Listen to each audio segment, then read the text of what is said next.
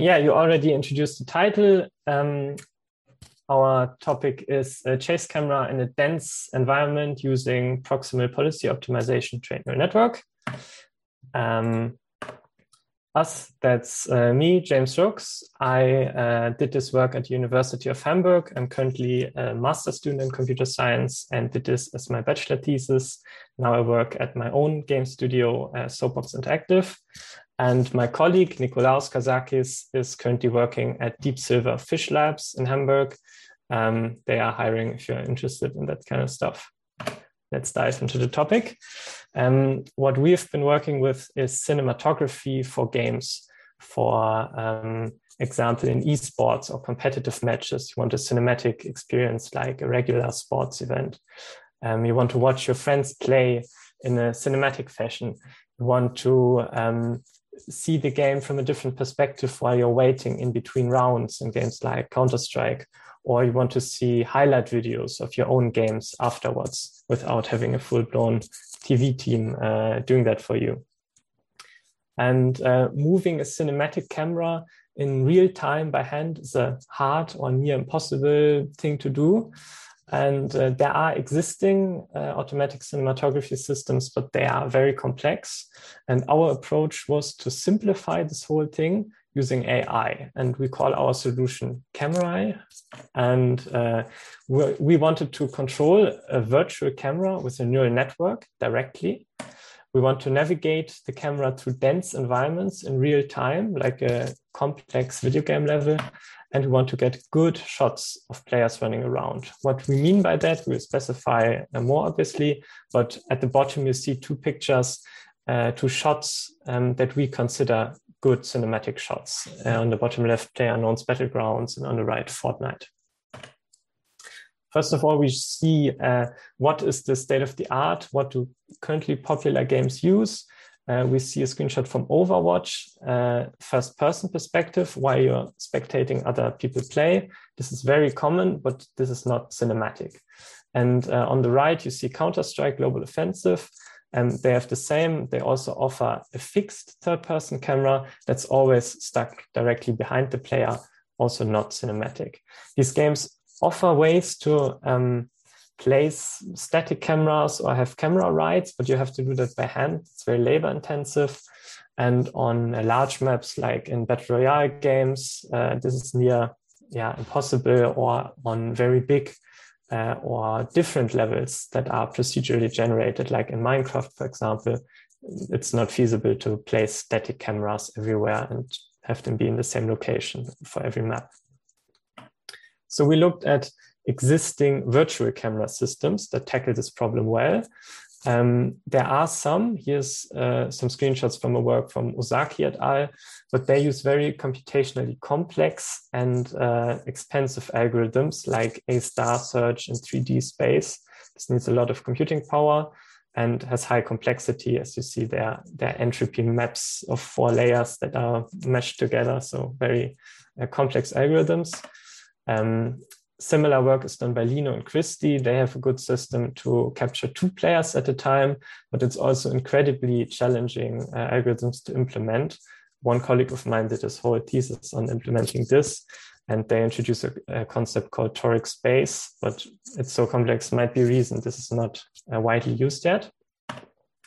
Then a very similar problem to ours is cinematography with aerial camera drones. We read those papers too, but as you see here in a work from Jeon and Kim, they also use grid search or A-star search in 3D levels, and they don't introduce any fundamentally new concepts. There are people who try to do this with machine learning, like Wang et al. They used explicitly neural networks and reinforcement learning, like we intend to do, and they've been successful, but they only calculate good camera positions in a sphere around a person, for example, but we haven't found someone who directly connected the output of a neural network to the input of the camera. And this is what we want to do. This is our concept: have a camera be controlled directly through a neural network and have it move through dense levels trying to follow a player that's walking around somewhat randomly. And we want to achieve this by using the ML agents, machine learning agents library for Unity, a 3D engine, and a neural network.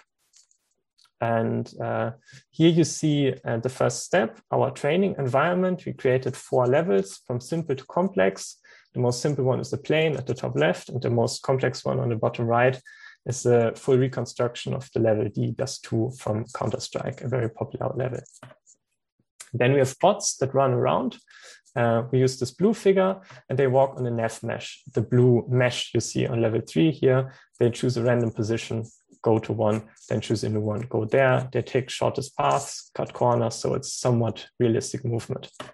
And then we have a camera that's supposed to follow the bot. And the camera can move free in all axes, X, Y, Z, and it can yaw freely and pitch in 180 degrees, so we avoid upside down pictures. And we excluded roll because we don't want that in cinematography, and we fixed the field of view. So we have 5 degrees of freedom, the 3 axes for movement and yaw and pitch.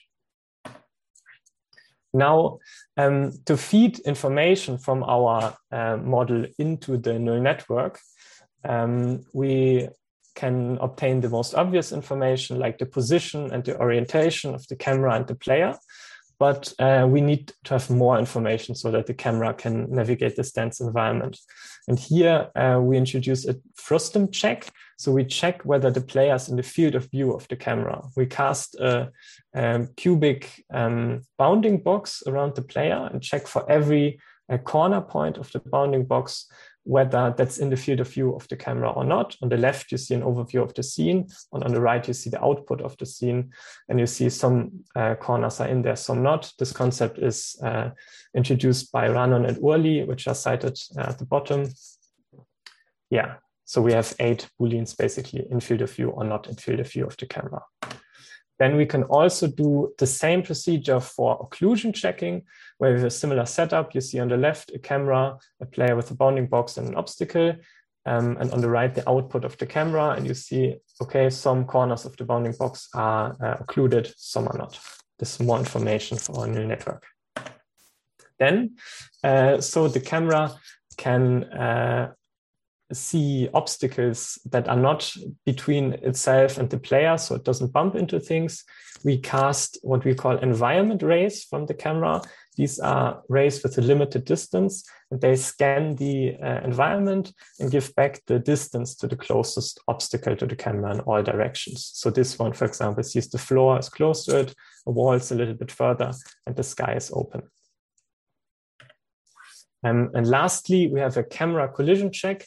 Because this is the worst perspective, a camera bumped into geometry. So we cast a small sphere around the camera and get a Boolean value back, is the camera colliding with something or not. Now, the neural network we want to use. This has an input layer. In the final version, it has 48 inputs. This kind of depends which informations we use and what shape. Then we have 2 hidden layers. They have 128 neurons each, and an output layer with 5 neurons for the 5 degrees of freedom of the camera, which we directly connect to this neural network. We want to run reinforcement learning on this simple MLP, and we use a special reinforcement learning algorithm. It's called PPO, Proximal Policy Optimization. And this is delivered with the ML agents library from Unity. And it's a very general purpose reinforcement learning algorithm. It solved all these Atari games without any hyperparameter tweaking. And that's why we thought this is a simple solution where we don't have to work with a lot. Now, these are the possible inputs that we could use for the neural network based on all the observations we just made, the camera position, rotation, the environment rays I explained, and the occlusion check and the frustum check. Some of these are available in different coordinate systems, and we will figure out which is the best configuration here. The outputs are already set. We have 5 degrees of freedom, 3 of them in movement, and 2 of them in rotation, the pitch and the yaw. yeah. And now we have a neural network. We know what we want to put in and take out. And the important thing for reinforcement learning to work is the reward function. And now we have to define what is a good shot. And we start by defining what we don't want. And the worst possible shot for us is the camera being stuck inside geometry, which you see here. This gives a penalty of -1, the highest one. Then a little better, the camera is not stuck, but maybe some corners of the bounding box of the player are either out of the field of view of the camera, as you see on the right, or occluded by some other geometry, as you see on the left. And based on the number of corners that are occluded, we give a low negative penalty. Now, when these criteria are met, all corner points of the bounding box and field of view are unoccluded, we already give a low reward. What you see, what happens here, the camera makes it easy for itself and moves into a bird's eye perspective, which is not what we actually want. So we introduce another function that gives an ideal distance of the camera on the XZ plane, so on the floor plane, and an ideal vertical distance. So this results in a circle of ideal positions around the head of the player. And we give the highest reward if it's in one of the ideal positions. And as it fades away with more distance, we lower the reward with a Gaussian curve. Now we trained this model, and we had 10 players and 10 cameras, always in pairs, training simultaneously.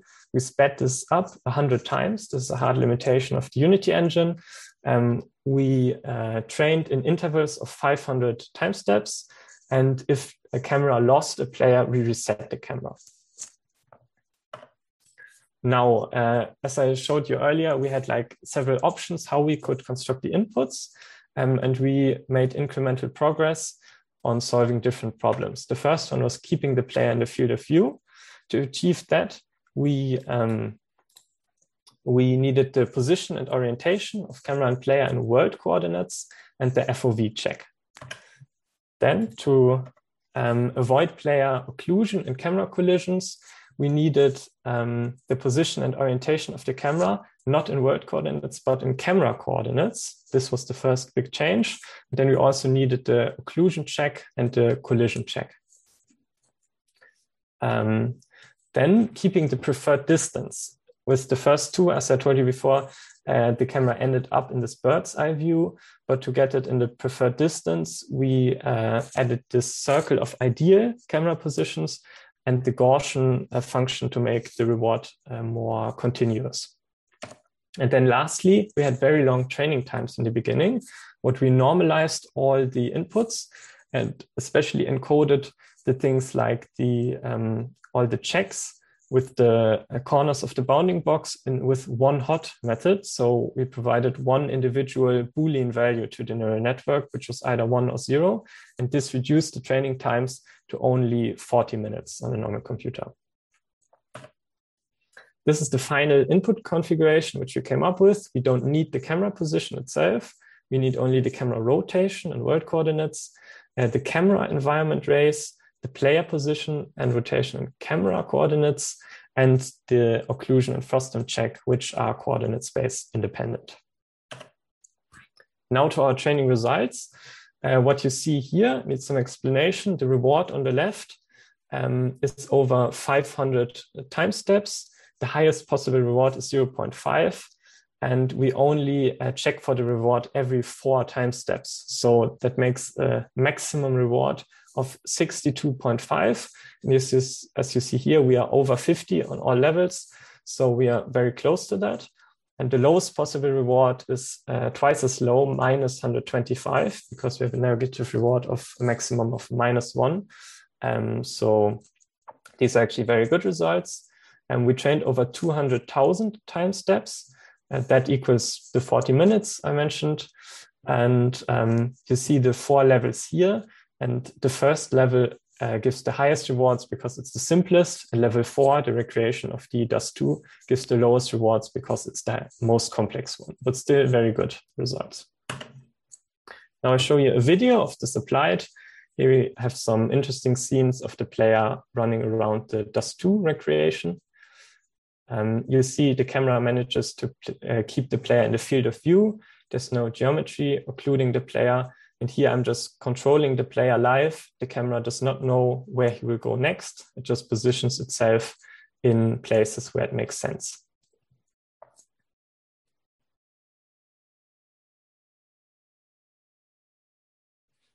Also here with ceilings and everything, this works very stable. We also measured how stable this works, and we let this run for 10 hours on all levels. And we see even on the most complex level, level 4, 96% of the time, the player was fully inside, and only 3.5% of the time, the player was partially inside, and not inside only 0.07% of the time. Those are great results. Then we have 2 common scenarios where we are better than the state-of-the-art third-person fixed camera. At the top, you see an overview of the scene. The green camera is the state-of-the-art third person that's displayed at the bottom right. And if a player turns his back against a wall, this camera has to come really close, while our camera system recognizes there's a wall and stays at a reasonable distance at a different angle. Another common scenario with a different setup is if a player moves sideways with his back to a wall. Here you see again the green normal third-person camera has to make a jump and go really close to avoid occlusion, while our camera realizes that early and stays in a good position. However, there are obviously some limitations. We simplified the bounding boxes a lot by just using 8 points. There are edge cases where this doesn't work so well. And we don't take into account other players, interactions, the background of the scene. This remains future work. We only focused on chasing a single player through a dense environment or level. We conclude, we can reliably follow a player through a dense environment in real time without occlusion or collision. We have low implementation effort and low performance effort. All inputs we use can be derived easily from all common 3D engines. There are only positions, ray tracing, stuff like that, or ray casting. We have better results than the state-of-the-art third-person camera in 2 scenarios that I just showed you. And finally, we are limited to only filming a single player. There remains a lot of work to be done in the future. Thank you for your attention. Are there any questions? Thanks, James. That was a really nice presentation. We can take probably one question, given that we're really time constrained. We have a question by Panayotis. Have you also considered the camera image as input? Actually, we have not done that yet. I mean, of course, I've thought about it, but because we are in a perfect video game world, wanted to skip the step of having to derive things like the player position from an image, then getting it into the neural network, which would have to be done in real life with all these drone papers that I showed in the beginning. They can't just get the position of their target. They have to find it in an image, while we actually see it as an advantage or having an easier time to get information that would not be visible in an image, like a player being behind a wall or other players being there, etc. So we thought about it, but we decided to go this way and take the perfect information that we have in a virtual 3D world that is not available in the real world, where you need to use camera images.